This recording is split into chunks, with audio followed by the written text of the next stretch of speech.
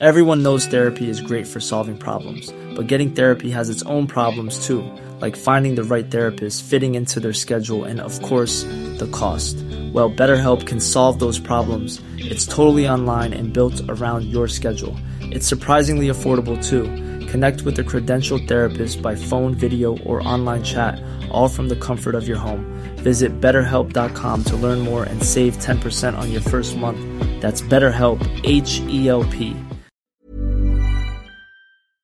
Do you know a student getting ready to go to college? Or are you looking at going back to school yourself? The Woodward Hines Education Foundation and the Get to College program help more Mississippians get to and through college to get certificates and degrees that lead to meaningful employment. They offer free college planning advice, including hands-on FAFSA completion assistance through in-person or virtual appointments. Visit gettocollege.org to learn more.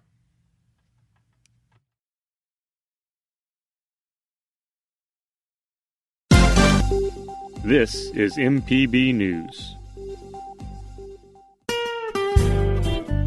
Hi, this is Karen Brown. Thanks for checking out the Mississippi Edition podcast.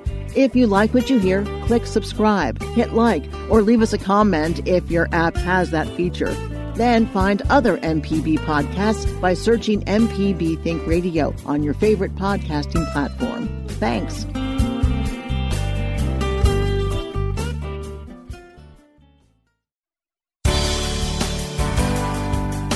Good morning. It's 8:30 on Monday, February 22nd. I'm Karen Brown, and this is Mississippi Edition on MPB Think Radio. On today's show, the mayor of the capital city assesses the city's infrastructure and water challenges following a week-long winter storm. Then, vaccine hesitancy continues to be prominent within the Black community, including healthcare workers. Plus, the Society of Archivists responds to a bill designed to restructure the Board of Archives and History. This is Mississippi Edition on MPB Think Radio. Parts of Mississippi are still under a boil water advisory nearly a week since the winter storm started. Temperatures in much of the state rose well above freezing over the weekend, allowing much of the accumulated ice to melt. But in the state's capital city, crews are working to restore water and deliver bottled water to the city's most vulnerable. Mayor Chokwe Antar Lumumba says the city was not built to sustain an event like last week's storm. He shares more with our Becca Schimmel. So it's been very, very trying. Our infrastructure was not built to withstand, the temperatures that we've experienced over the last few days, we've seen failures across the city, and so we're just trying to make certain that we can increase water pressure, that we can see the equipment in our water treatment facility thaw out, so that we can get the water to the residents, and we're playing catch up in our tanks so that water pressure can build, as well as, working out the logistics of getting people water right now who need it. So we're trying to discover where bottled water is. We've been experiencing distribution issues throughout the city at the grocery stores and the places that we would normally secure water that we provide to people because those trucks, the 18-wheelers, were unable to manage their way through the iced highways, and so that's where we stand today. So how have you all been dealing with this shortage of drinkable, potable water during this week, during this unprecedented storm? Families have been managing. I'm certain that they have loved ones, some of which may have been better resourced than others. That have been trying to help out. As a city, we've worked through MEMA to secure water bottles to the extent that they were stockpiled, and we could utilize those. Personally, wherever I could find a grocery store or any type of distributor, any type that had water, we located it. We made agreements with certain contractors who have non-potable water, so that people can fill up the jugs that they may have, so they can flush toilets and do the sanitary things that they need to do around the house. It's been extremely challenging, but our effort has been to look high and low in every corner for which we could find resources to provide to people. I'm sure you've had a lot of conversations on the technicalities of water pumps and power supply and things like that over the past few days. But how do you explain to, the people in Jackson, Mississippians, why it is that they're having trouble with their water if their pipes haven't frozen and they have their power on? Well, in this position, it requires you to, be in a position of or a state of constant study and learning. And so as I have learned and understood the mechanics of what it takes to produce and generate water in the system, then I explain what I now understand. From the very onset in which water is taken out of the reservoir and brought through our system, there were challenges there. The screens and the system that takes that water up was frozen. Much of the water in the reservoir itself was frozen. So imagine trying to suck up ice into a system in order to generate water, and so that created a complication. The mechanics and the machines the valves that the water flows through were frozen shut. So imagine how that becomes a challenge when you're trying to produce water in the system. And so all of those things led to a decrease in production of water and to the distribution of water.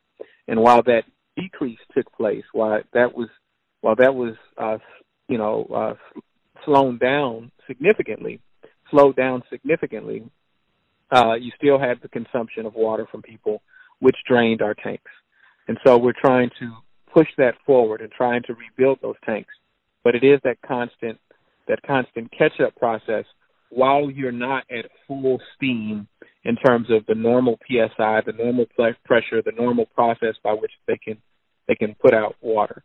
With all of that equipment failing, it means that it makes it more difficult for the water to be generated. What I explained to them is quite honestly, our infrastructure, our city was not built to withstand 18-degree weather, and especially 18 to 30-degree weather for a protracted period of time. And because we've now seen that for an unprecedented and unusual period of time, we are suffering the consequences of an infrastructure that wasn't built in that way. Infrastructure that costs hundreds of millions of dollars to deal with. And so, what we ask for is our residents' patience. We want to give them, the truth. We have to be blatantly honest, while at the same time trying to inform them in a way that gives them a reason for optimism going forward.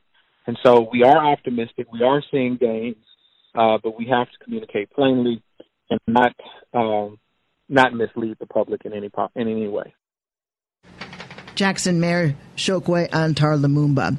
Coming up, vaccine hesitancy continues to be prominent within the Black community, including healthcare workers. This is Mississippi Edition on MPB Think Radio.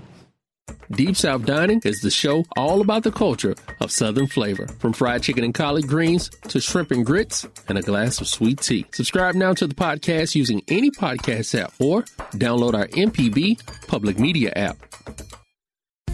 This podcast is a local production of Mississippi Public Broadcasting and depends on the support of listeners like you.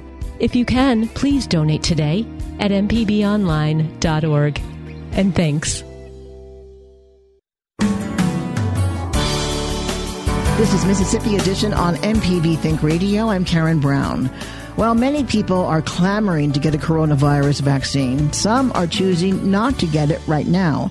Vaccine hesitancy appears to be happening more within the Black community and among Black healthcare workers. Shalina Chatlani with the Gulf States Newsroom talked with Black women in the healthcare field about what's guiding their choices. Mary Williams is a strong believer in taking charge of her own health.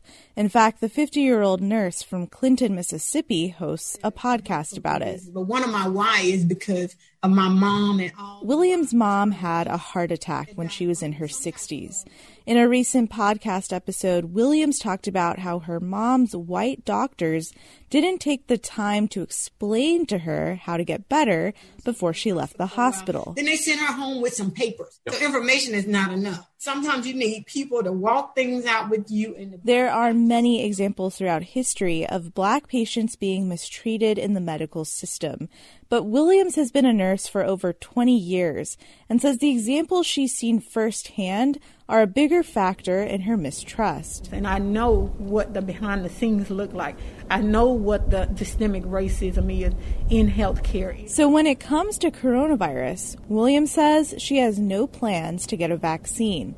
She wants to see more data first. Right now, I just don't have the trust that I would feel comfortable getting it. But this is somewhat of an emergency. Gwendolyn Lyle, a nurse in Terry, Mississippi, says she was also hesitant. But she did her research and was reassured by prominent scientists who say the vaccine's safe and essential for stopping the spread. We're at a point where we're going to have to trust somebody right now. She prayed and then she got the vaccine.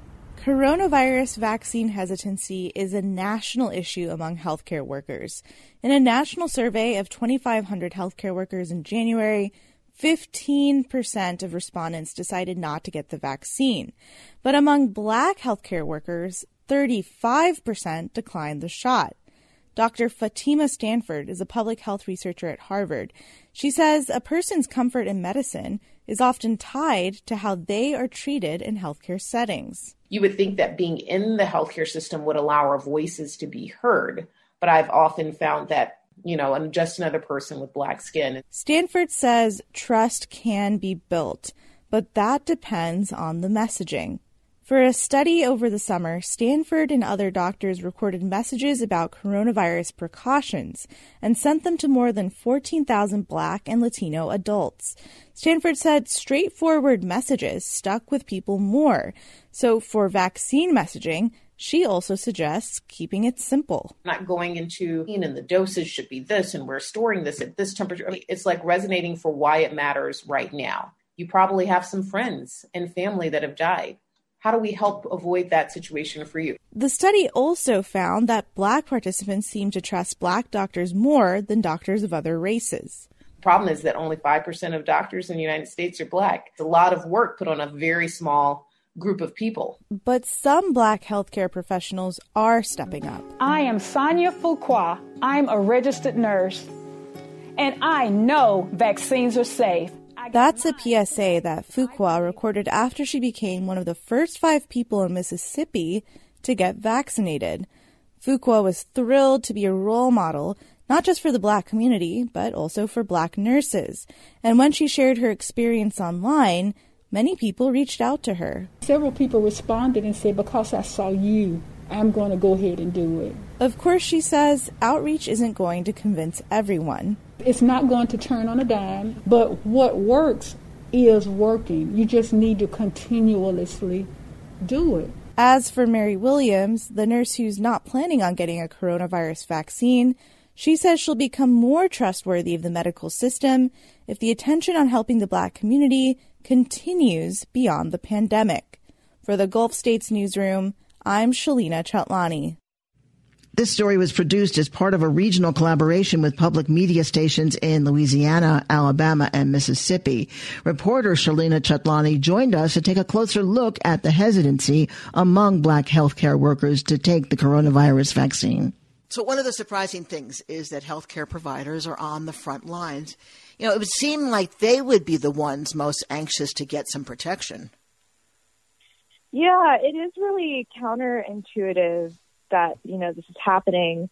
And the reality is healthcare workers are anxious to be protected. They, want to go to work and have that protection, not get coronavirus. But I'm hearing a couple things based on the interviews I've had with healthcare workers. So the first is that, these workers are embedded in medicine. They understand how drugs and vaccines and other medicines are produced, and they know that it can take years and years. And so they're seeing a vaccine that's being developed under a program called Warp Speed, and it doesn't sit well with them. It makes them a little bit uncomfortable. So that's one factor that I saw and a reason why people would say no to the vaccine. Now, another reason, which is more specific to what my feature is getting to, is Black healthcare workers are declining the vaccine at a higher rate. And some of the women that I spoke to in the healthcare field said part of that reason is not just because of historical racism that they have seen, but the racism that they see on the job every single day. And that has really, provided fodder for the mistrust that they have in the medical system. In your piece, you mentioned examples of medical racism throughout history, not just with this pandemic, and how that has factored into people's hesitancy to get the vaccine. Tell us more about that. Sure. Well, one of the most common examples that we're hearing these days is the Tuskegee study. It started in Tuskegee, Alabama in the 1930s. Black men were left to suffer from syphilis for decades. Even after a cure was found, there was no informed consent. And that's a case that's definitely led to mistrust. But there are also other examples throughout history, like James Marion Sims. He's known as the father of modern gynecology, and he developed techniques that brought him to fame, but he was experimenting on enslaved women in Alabama in the 1840s. So I could go on and on with other examples, but these are some that I've been hearing a lot. That's pretty horrific. So the hesitancy in getting the vaccine is a national issue. You focused on Mississippi. Do we have a sense of how many healthcare workers are getting the vaccine here? Yeah, so I decided to focus on Mississippi because, in fact, it is pretty difficult to get data from a lot of these hospital systems on just how much of their staff is being vaccinated. But I was able to get data from the University of Mississippi Medical Center, which is the largest hospital in the state of Mississippi. So it's pretty representative because there are about 10,000 employees there. And what we saw in the data is that up to this point, and they are just beginning a wait list for vaccinations, so far, 60% of the staff that have been vaccinated have been white, compared to 30% of the staff that have been vaccinated, which have been Black, within their share of the staff population.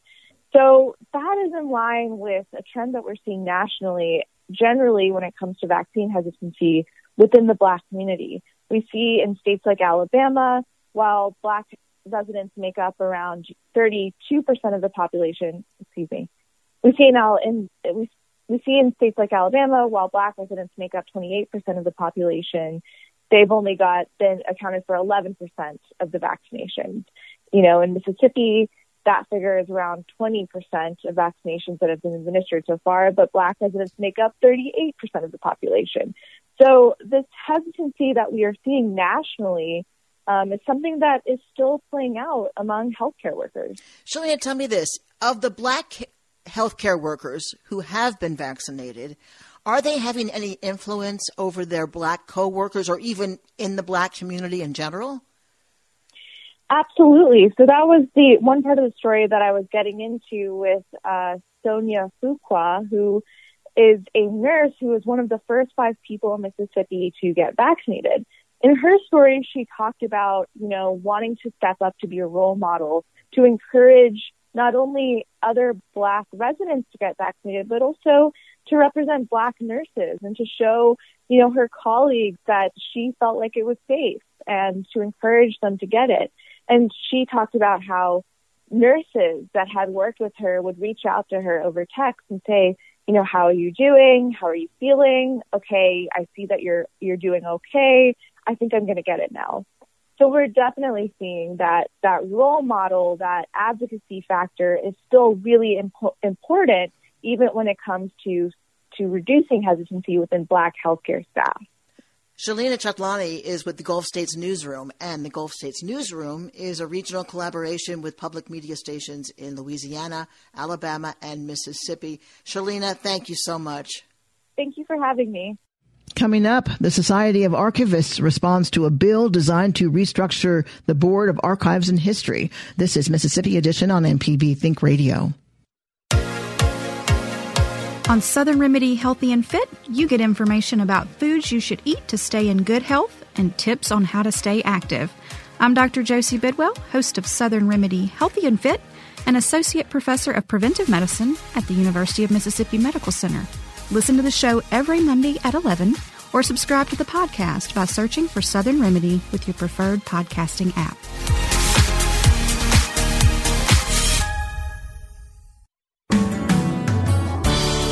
This is Mississippi Edition on MPB Think Radio. I'm Karen Brown.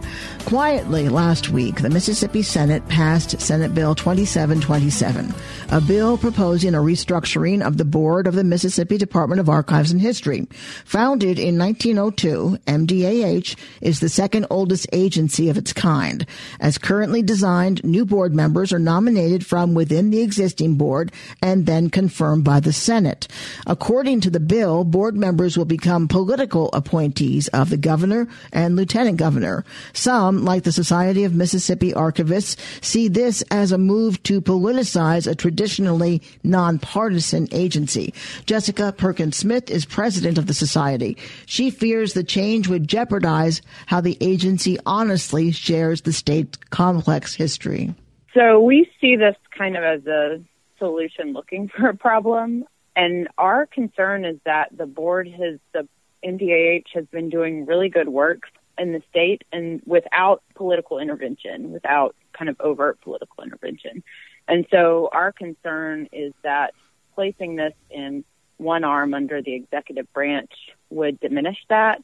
Some examples of the work that the board and MDAH have been able to achieve over the past over 50 years, and largely under the leadership of William Winter, were the opening of the Eudora Welty House. They were receiving the Medgar Evers papers, the opening of the new Archives and History building in 2003. And that building really made it possible for, researchers. It kind of became a destination. Mississippi MDAH became a destination for civil rights researchers specifically. And then, of course, in the past couple of years, the two museums, the Museum of Mississippi History and the Civil Rights Museum, our concern is that politicizing this agency would diminish the work that curators, archivists, and historians have been able to do. That has really made some strides in telling the truth about Mississippi's complex history. I think it's been pointed out by reviewers that have reviewed the museum, the Civil Rights Museum, that it doesn't sugarcoat this kind of racially violent past at all. And that's our goal as archivists, is to use our primary sources, use the evidence that we have to tell the truth about our state, even though it is a difficult history. So our concern is that politicizing that would minimize the ability to tell that truth.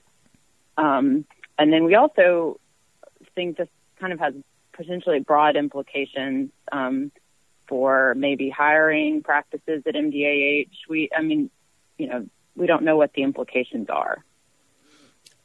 Late last year, Governor Reeves released his state budget, as he would any year, and included in that was a line item of $3 million to go toward a patriotic education fund. He referred to current education in history as revisionist, and that is poisoning a generation. Do you think that's what's motivating this legislation? That is a concern, yes. Republicans have been pushing toward educating Mississippi history students in a more patriotic manner. And I guess the governor referring to what's going on currently as revisionist, the other side would be, well, that's revisionist. Is that the position that the society takes? So the society is nonpartisan and is not taking a partisan position. But as archivists, we strive to tell the truth.